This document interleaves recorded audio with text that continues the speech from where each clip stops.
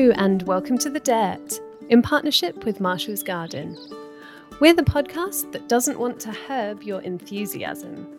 I'm Laura, editor of Grow Your Own magazine. And I'm The Dirt's co-host Blake. We'll be chatting homegrown kiwis and killing houseplants later in the show. But first, we've got one of the loveliest people in horticulture. It's everyone's fave, Kirsty Ward. Hi Kirsty, how are you doing? Hello, I'm good, thank you. Thank you for having me on the podcast. You're most welcome.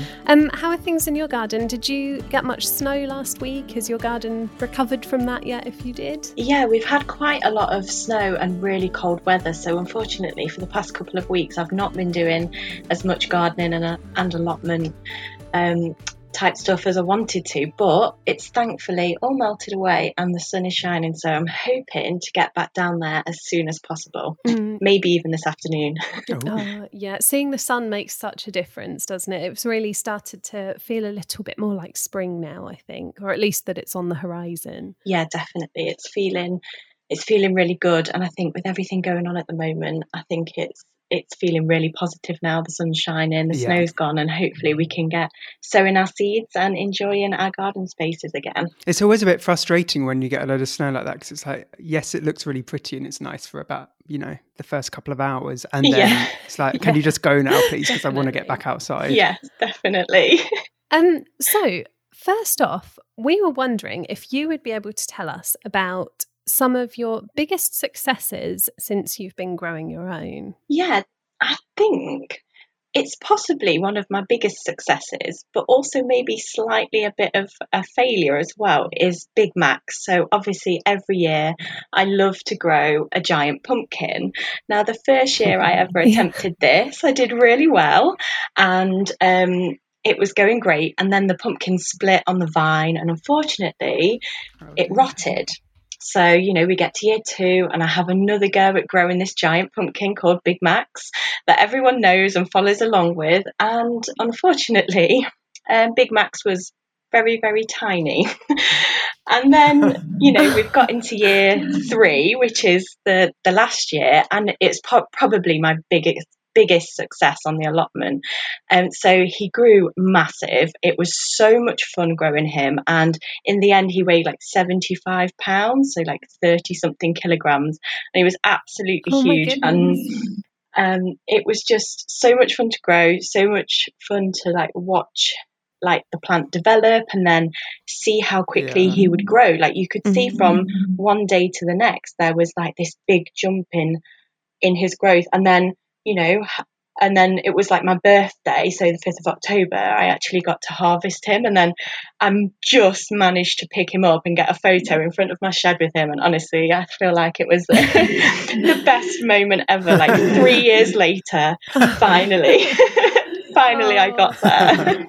That was a good birthday present then. Oh, absolutely. And actually, it's only... Max has actually been outside of my house from then, obviously for Halloween, because we like to decorate with the girls, and it's only recently that actually I've had to sort of say goodbye to him because of all the frost and the snow.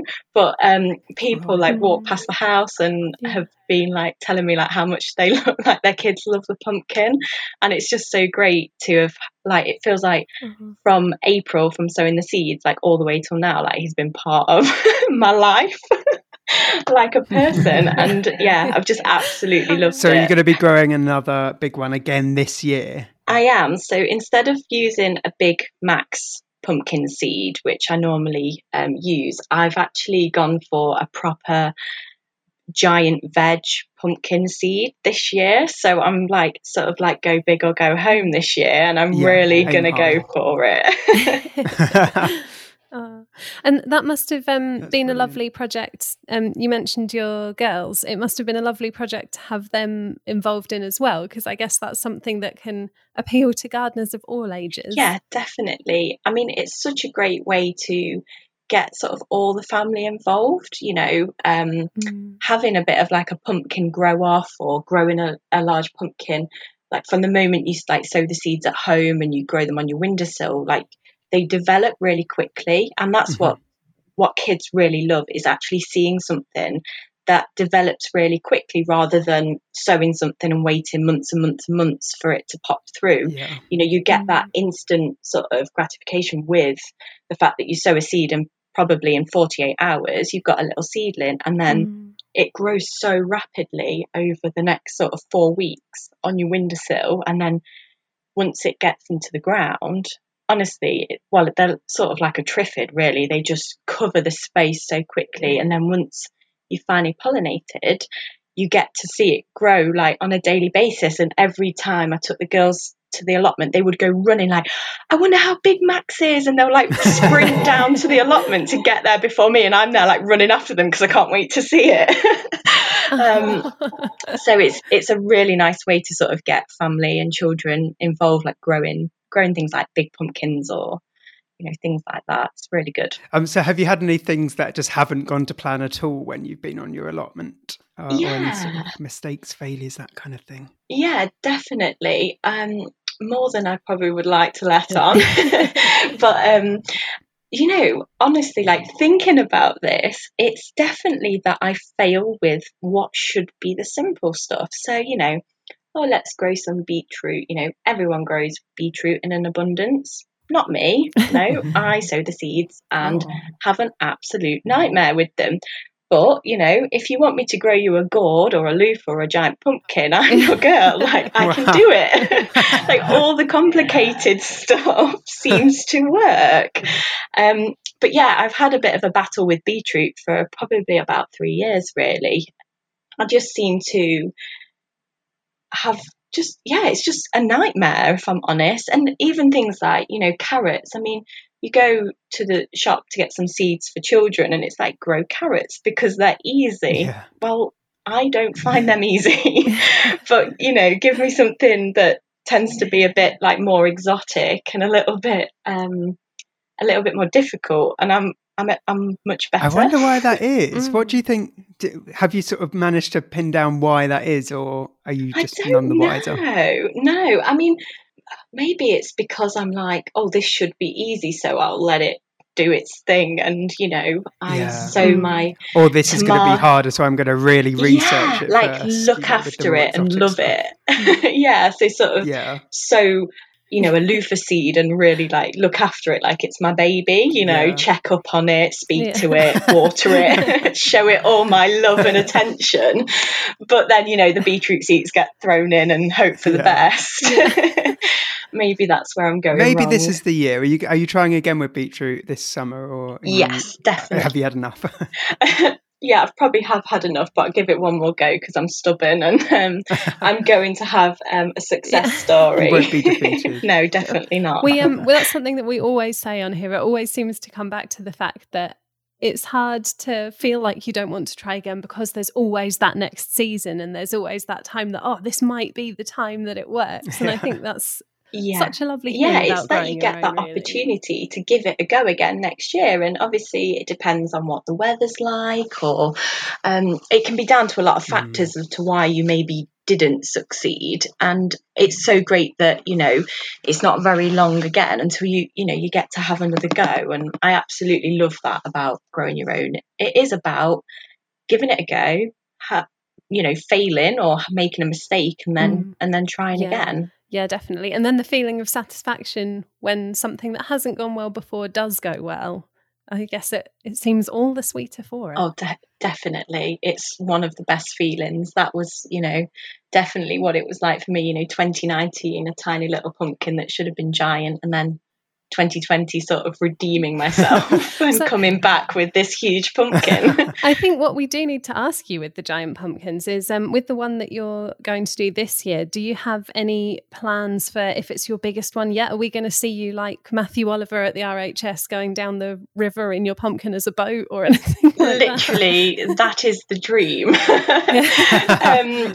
I don't know, like I'd love to try, even if it's just, you know, like a local show, like try and grow something that is good enough to go into like a local show where they do sort of like giant pumpkins. But also like I saw last year, like with Giant Veg, they took like their pumpkin and their giant pumpkins to like the zoo for animals to have and stuff. So like this year I really want to do that, like, you know, go and take it so so that they can have it. I think that's really cool. I think the kids would really love that you could take it to the zoo for the animals to squash and eat. So just think that sounds so awesome. So yeah, definitely would love to get a giant pumpkin in the show. The only problem I've got is I struggled to lift this pumpkin, get it in my car and get it home. So I'm thinking, if I do have one that's any bigger, what am I going to do? Have to get everybody else at the allotment, sort of get everybody on different parts of it, all lifting it together. Yeah, and I've seen that they like a lot of people grow their giant pumpkins on like pallets and stuff, so it's easier to move. I mean, I hope I get one that's big enough to be on a pallet. Maybe not at that stage yet, but like, what if I do grow it and I haven't put it on a pallet and then it's extremely successful and I can't move it? So having looked through your Instagram feed, and I'm always on your page, I know that you have a lot of cool little hacks and shortcuts and things that you do. One is that you upcycled a bath, right? Like a bathtub into a planter. Oh yes, my roll top bath. Which looks amazing. I know, to be honest, it's better than my actual bath in my home, but it's something that I've always wanted on the allotment. I've seen that people use baths, and I was like, but I want a roll top bath with the feet, and I want to make it look beautiful. So obviously that's been planted up with lots of spring bulbs, so lots of tulips, and then it's going to have dahlias in. And I'm thinking of doing tumbling tomatoes over the side, so mix it up and have like veg and flowers. So I'm really excited about that. But obviously with the time of the year, like everyone's going to be starting to sow like their seeds inside now. So I'd say like one of my biggest top tips is about like your compost. So if you're planning to sow your seeds inside, don't keep your compost bag outside. Bring it inside for a couple of days and let the compost sort of get to like a room temperature, so you're not sowing your seeds into like cold compost. And then when you do sow your seeds, make sure you water them with warm water. I do this every year, and I water them with warm water until they germinate. I find that they germinate quicker, and I have a lot more success. And also, if you do have a windowsill with a radiator underneath it, that's where I normally pop my seed propagators, because you just get that extra bit of heat. And it's just like little things like that just make it so much more like successful. I think that is definitely one of my top tips for like getting started. That's great as well for anybody who perhaps doesn't have an undercover space at their allotment, or maybe just grows in their garden and doesn't have room for a greenhouse or anything. It's good to sort of hear you don't actually need those things. If you've got a windowsill with a radiator under it, it can give everything that little boost. Yeah, definitely. And if you don't have a windowsill with a like a radiator, as long as you've got like a sunny windowsill, if you use make sure your compost isn't cold and water with warm water, it really helps that germination process, which some people struggle with. So definitely give it a go. It can be really disheartening at the start of the season as well if you are having trouble and you just don't get off to a good start, because it can sort of impact the rest of the summer, I guess. Because then you start to like worry, like, oh my god, are my plants gonna am I gonna get them to germinate in time for me to then get them to have like good established roots, so then I can plant them out when the sun comes and the frost goes. And it can sort of spiral into the whole growing season if you're not successful at the start or struggling. So I also really love that you grow quite a lot of flowers on your allotment plot, don't you, in amongst the veg and stuff like that. So have you got any that you think are really good companions to grow alongside veg, or do you just grow them because they look nice? Yeah, so for me it's all about encouraging pollinators to the plot. So obviously it's that I do have my big showy dahlias, like I absolutely love them, but I definitely make up for the fact that they are not great for pollinators by planting as many plants as possible in and around the beds. And I have like sort of separate areas for the flowers. So I love to grow things like cornflowers, nasturtiums, borage, and also with those they're all edible flowers as well. So they serve like two purposes. Like one, they're encouraging all these wonderful pollinators to help pollinate the vegetables, but also they're edible flowers. So then I take those edible flowers and I make lovely ice cubes for summer drinks. So there's always a thought process behind what goes into these, veg beds.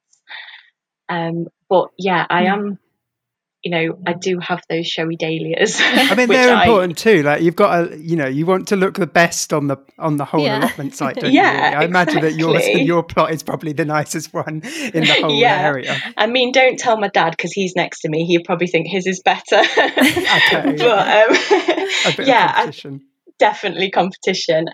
But yeah, like my dahlias hold that purpose. That I love them. I love like the way they make me feel. Every time I go to the plot, I'm greeted with these big, beautiful, colourful flowers, and that gives me such a great feeling. So it's about having a balance, what you like, what's good for the, for the environment, and making sure that you do everything that you enjoy and love. I think there's a lot to be said for the fact that, you don't want to get so wrapped up in what you're growing as being, oh, this is productive and practical, but, I don't actually want to be in this place because that is all it's serving. You want to have those dual purpose things, I think, as well. Yeah, definitely. Yeah, sort of making it a nice space to spend time in as much as what is being produced from the space. Yeah, I mean, there's nothing better than going to the allotment, making a cup of tea or whatever your choice of tipple is, and then just spending it like sat looking at what you've achieved or what the allotment looks like. And for me, that's what I can smell, what I can see, what I can taste. Like it's about all of it. And obviously it links in with well-being, and that's why I got my allotment in the first place. So it's not just about going down there and digging and planting all the time. It's about enjoying what I've created.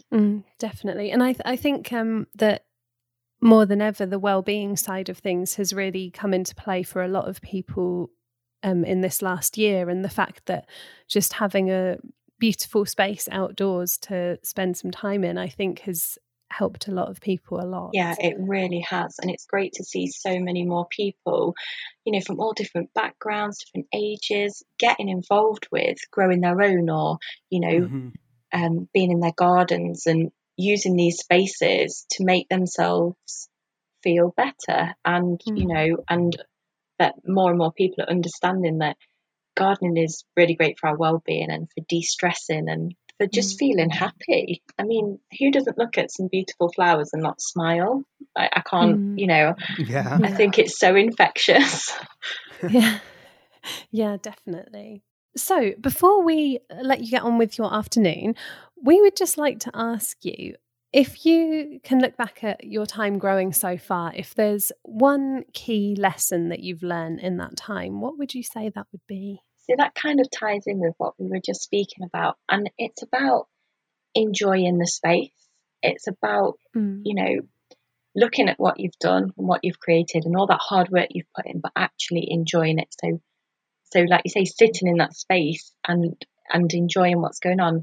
For me, I never thought I was a very creative person, but obviously my allotment is like my creative outlet. And it's about like just being creative, having fun, and you can look at like magazines and think, oh, those flowers shouldn't go together. But if you like them, put them together, it doesn't matter, have fun creating the spaces. I've tried to like upcycle things like, bike wheels and baths. And I've had people on the other allotment spaces sort of like, why have you got a bath? Why have you got, bike wheels? But I love it. I love the way it looks. Yeah. It's going to look really fun. And it's definitely... just enjoy what you're doing, enjoy what you've created, because we don't often get that much chance to sit back and take a look at it and go, wow, actually, it's really nice. So make sure you take that time out to do it. Thank you so much, Kirsty. They were lovely, warm words of wisdom for us to end on. So we will let you get off to your allotment site, and if you're going to go off and do that this afternoon. And Laura, I think we have a chat with Marshall's coming up. We do.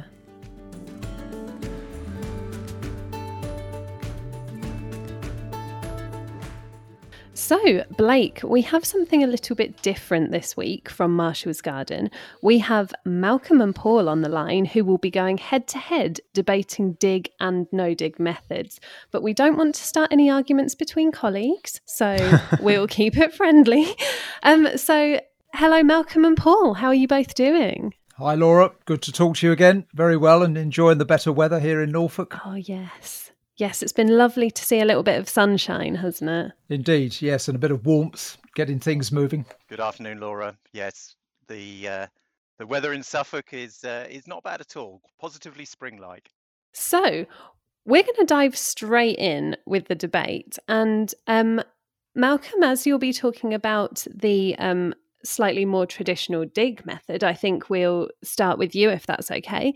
So, could you explain what the dig method is and what the benefits are? Yes, indeed. Being the slightly older one of the two, I've been given the more traditional approach. I don't know whether they think I'm an old fogey, but anyway, here goes. In terms of some of the key facts that we've unearthed on digging. So if soil has become compacted, then digging is the best way to loosen it. It allows air in, which is good for the plant roots, and it also helps drainage. It needs to be done at the right time, of course. Goldilocks would know what to do. If it's too wet, then it just compacts the soil, and if it's too dry, digging is just too difficult. But if you get it just right, it's a good time to dig. It's also a good way of incorporating manure and fertilisers into the soil quickly. Yeah. And for these reasons, it can be particularly useful for areas new to cultivation, such as a lawn, or for anybody that's taken on a new build house and having to unearth all of the rubble and so on in the garden. It's extremely useful there. It's a good way to remove weeds or to smother annual weeds that haven't yet seeded, and of course to clear the remnants of a previous crop in the soil. It also exposes root-eating pests ready for the birds to feed on. But timing is everything, and traditionally it was something that was recommended for the autumn, especially on heavier soils, leaving the larger clods of earth to be broken up by the frost. But of course, we know how wet the autumn has been in recent years, and you just have to pick your timing right, as I said earlier. Yeah. And lastly, I would just say that there are some crops like potatoes where the soil will really benefit from being dug over there. I guess my own thoughts are that digging is fantastic when you stop. It feels great then. And there's always the possibility that you might unearth some buried treasure, but maybe that's a long shot. No, I mean, that is an excellent point, I would say, and does add an element of excitement that maybe you wouldn't have otherwise. Especially when you take on a new plot and you don't know what's going to be under there at all. Yeah. It's usually rubble, though. Yes, but you never know. So, Paul, would you like to state your side for no dig? Absolutely. Well, I'll just start by saying that I actually like digging. It's something that I get a great deal of pleasure from doing. It's great exercise. I've actually got a spade that was my grandfather's spade, and then it was my father's spade, and more recently it's been my spade. And there's a real kind of generational connection with that lovely worn spade with its ash handle with the T on the top. So I have to say I do like digging. However, I believe certainly for the vegetable garden, there is a better way of doing things, and that's by adopting a no-dig approach. And for a no-dig approach to be successful, you do need to make sure you've got rid of perennial weeds before you start, and that would obviously require a bit of digging. But then the principles of no-dig, it's all about soil health, soil vitality, the structure, and letting nature do the work. So encouraging more life into your soil. And I think the one of the statistics that I love is if you take a handful of garden soil, in that handful of soil, there's more life than there are people on planet Earth. And when you start to think about it, that's quite extraordinary, amazing. really. And there's so much going on in our soil that we just don't see, we don't probably understand. And I think the secret to great vegetable garden is with a lot more care and attention to the soil. So it's introducing garden compost, it's introducing organic matter and putting it on as a mulch, and then allowing the earthworms to take it into the soil, and they're going to do your digging for you. Clearly, if you get an area of compaction, you may, as Malcolm has said, need to loosen up the soil.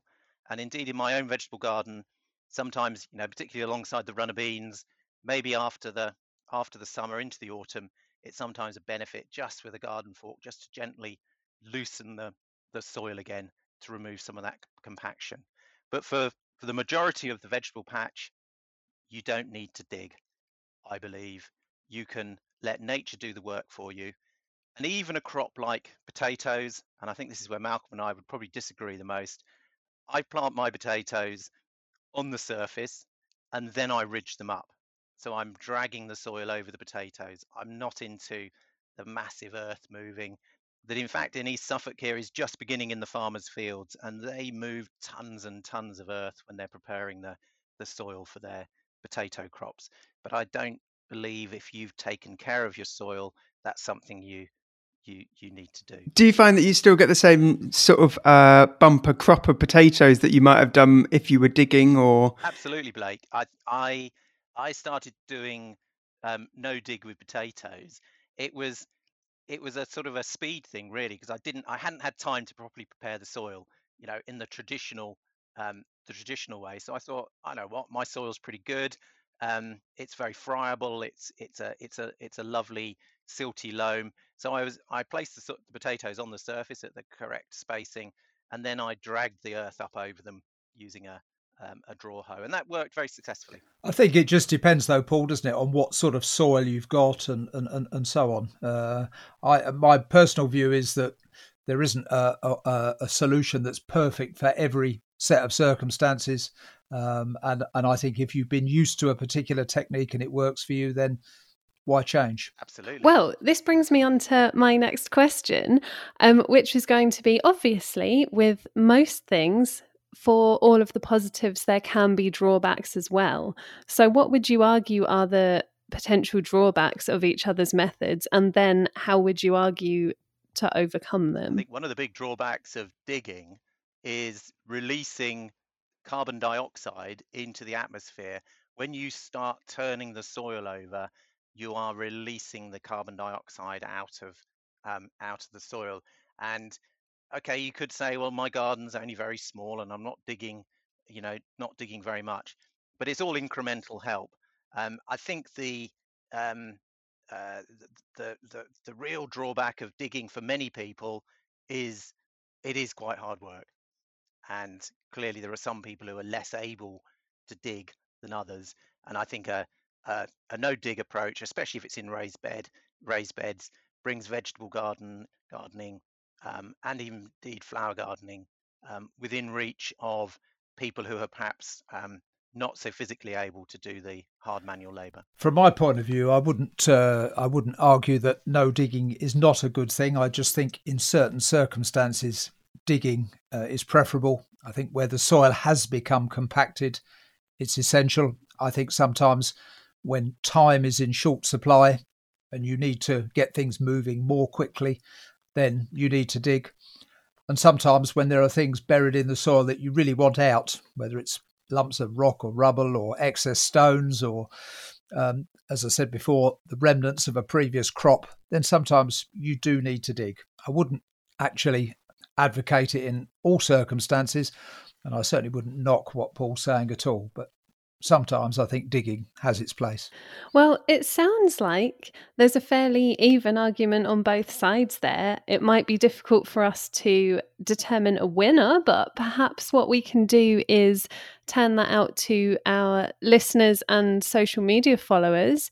If you can get in touch with us on the details in the episode description, we would love to hear which side of the fence you fall on. I know we're going to have lots of people writing in about that topic as well. It's very hotly contested.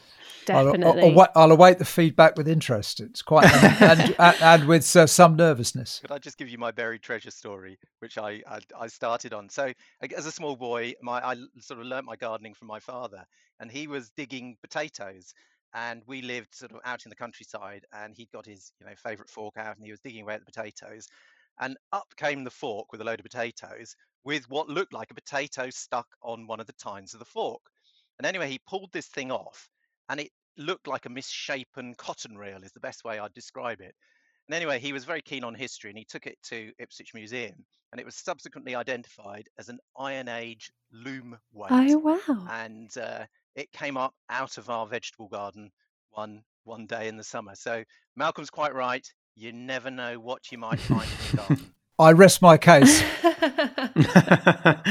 No, that is a great story, and what a find. Also, it's probably worth saying to listeners of The Dirt who perhaps haven't listened to all of our previous episodes, we did our very, very first episode actually of The Dirt was a lovely chat with Charles Dowding. So anyone who wants more no-dig tips, head back to that episode. But yeah, we will certainly update you on the results. But in the meantime, if people want to do a little bit of shopping for their garden, they can head across to would you like to tell us what the website is and a little bit about what's on there? So if you go to the marshallsgarden.com website, you'll find a very wide range of seeds, both vegetable and flower, young vegetable plants, and the full range of grow your own plants, including soft fruit and top fruit. Ornamental plants, everything from young plants and seedlings, larger plugs, right through to finished trees, and then a complete range of hardware, all sorts of tools, even get your sheds and greenhouses and compost delivered to your door. A very convenient one-stop shop. That's great. And thank you both very much for joining us for the debate today. We'll look forward to revealing the results in a later episode. So, Blake, shall we go and grab a drink and sit down for our team chat? Let's do that.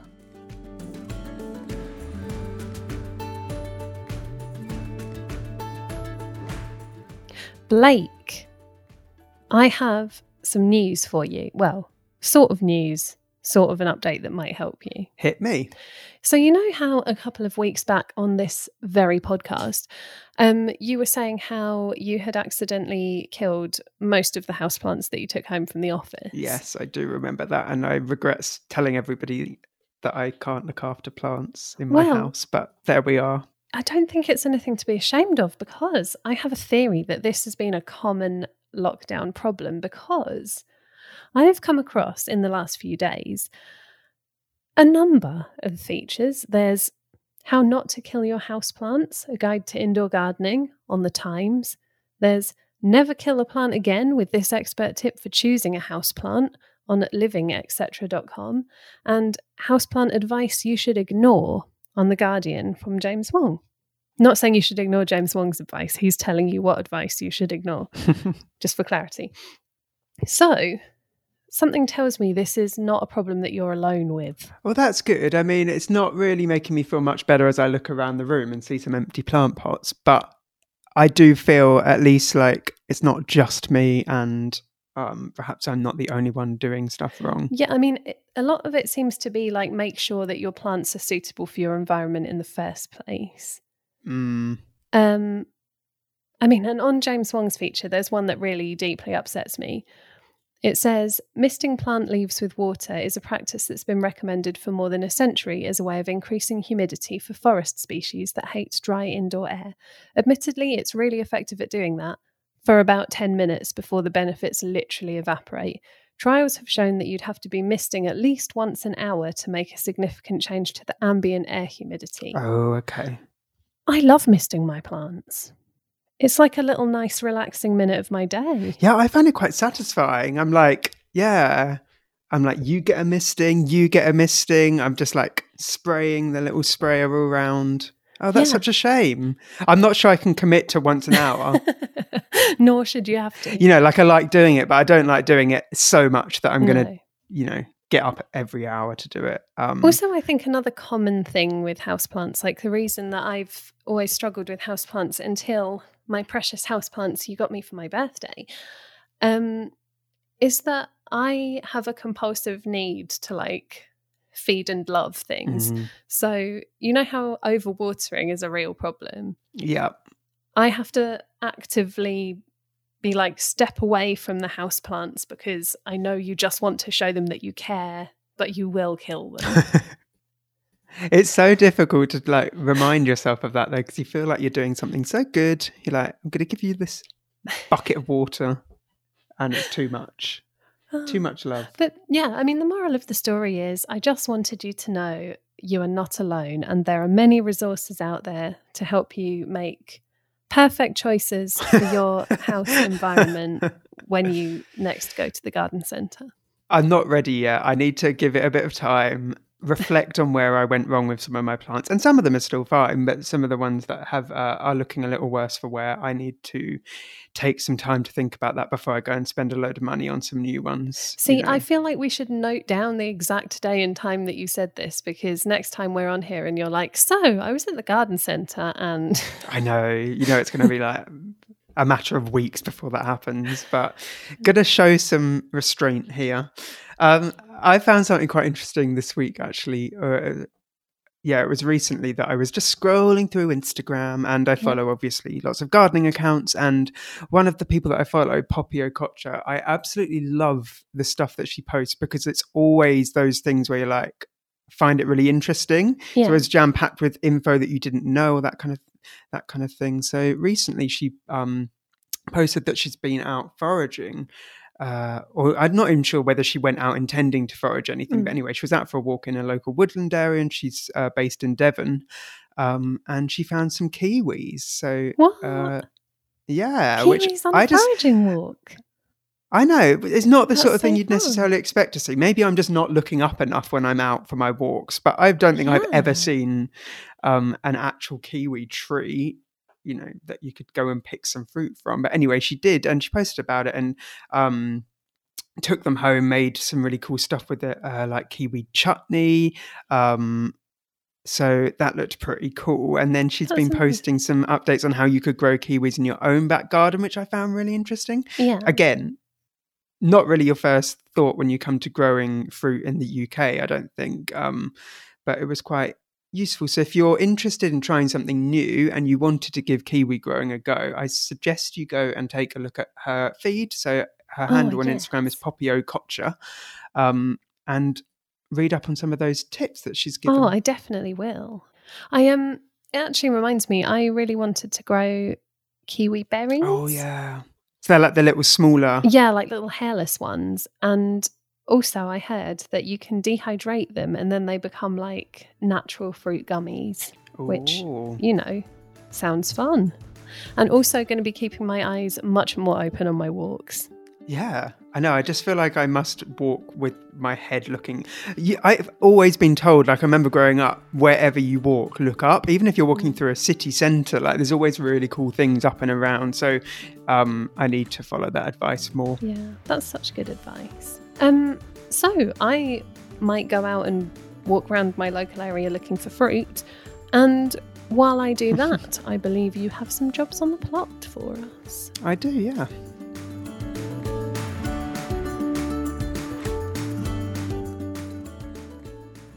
Now we've hopefully seen the last of the worst winter weather for the year, the garden calendar will soon be kicking into action.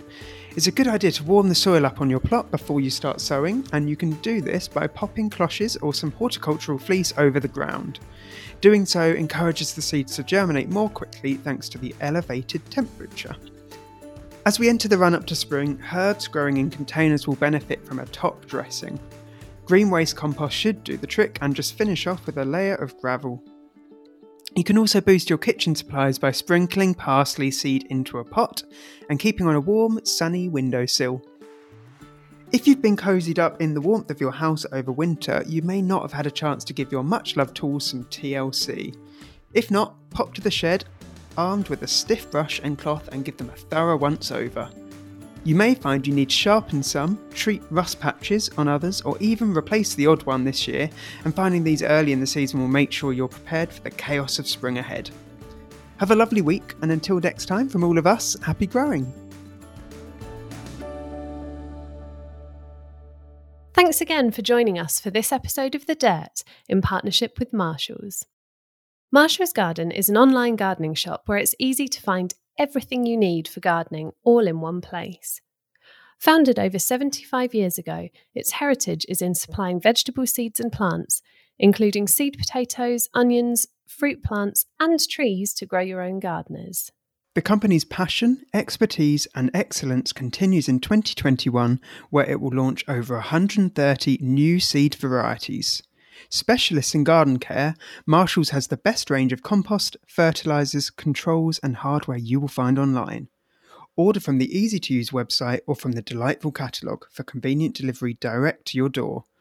You'll find lots of help and advice on the website, including growing guides, seasonal advice, monthly jobs, and inspiration for projects to do in the garden. Just visit marshallsgarden.com for more. And don't forget to subscribe for free to make sure you never miss an episode of The Dirt.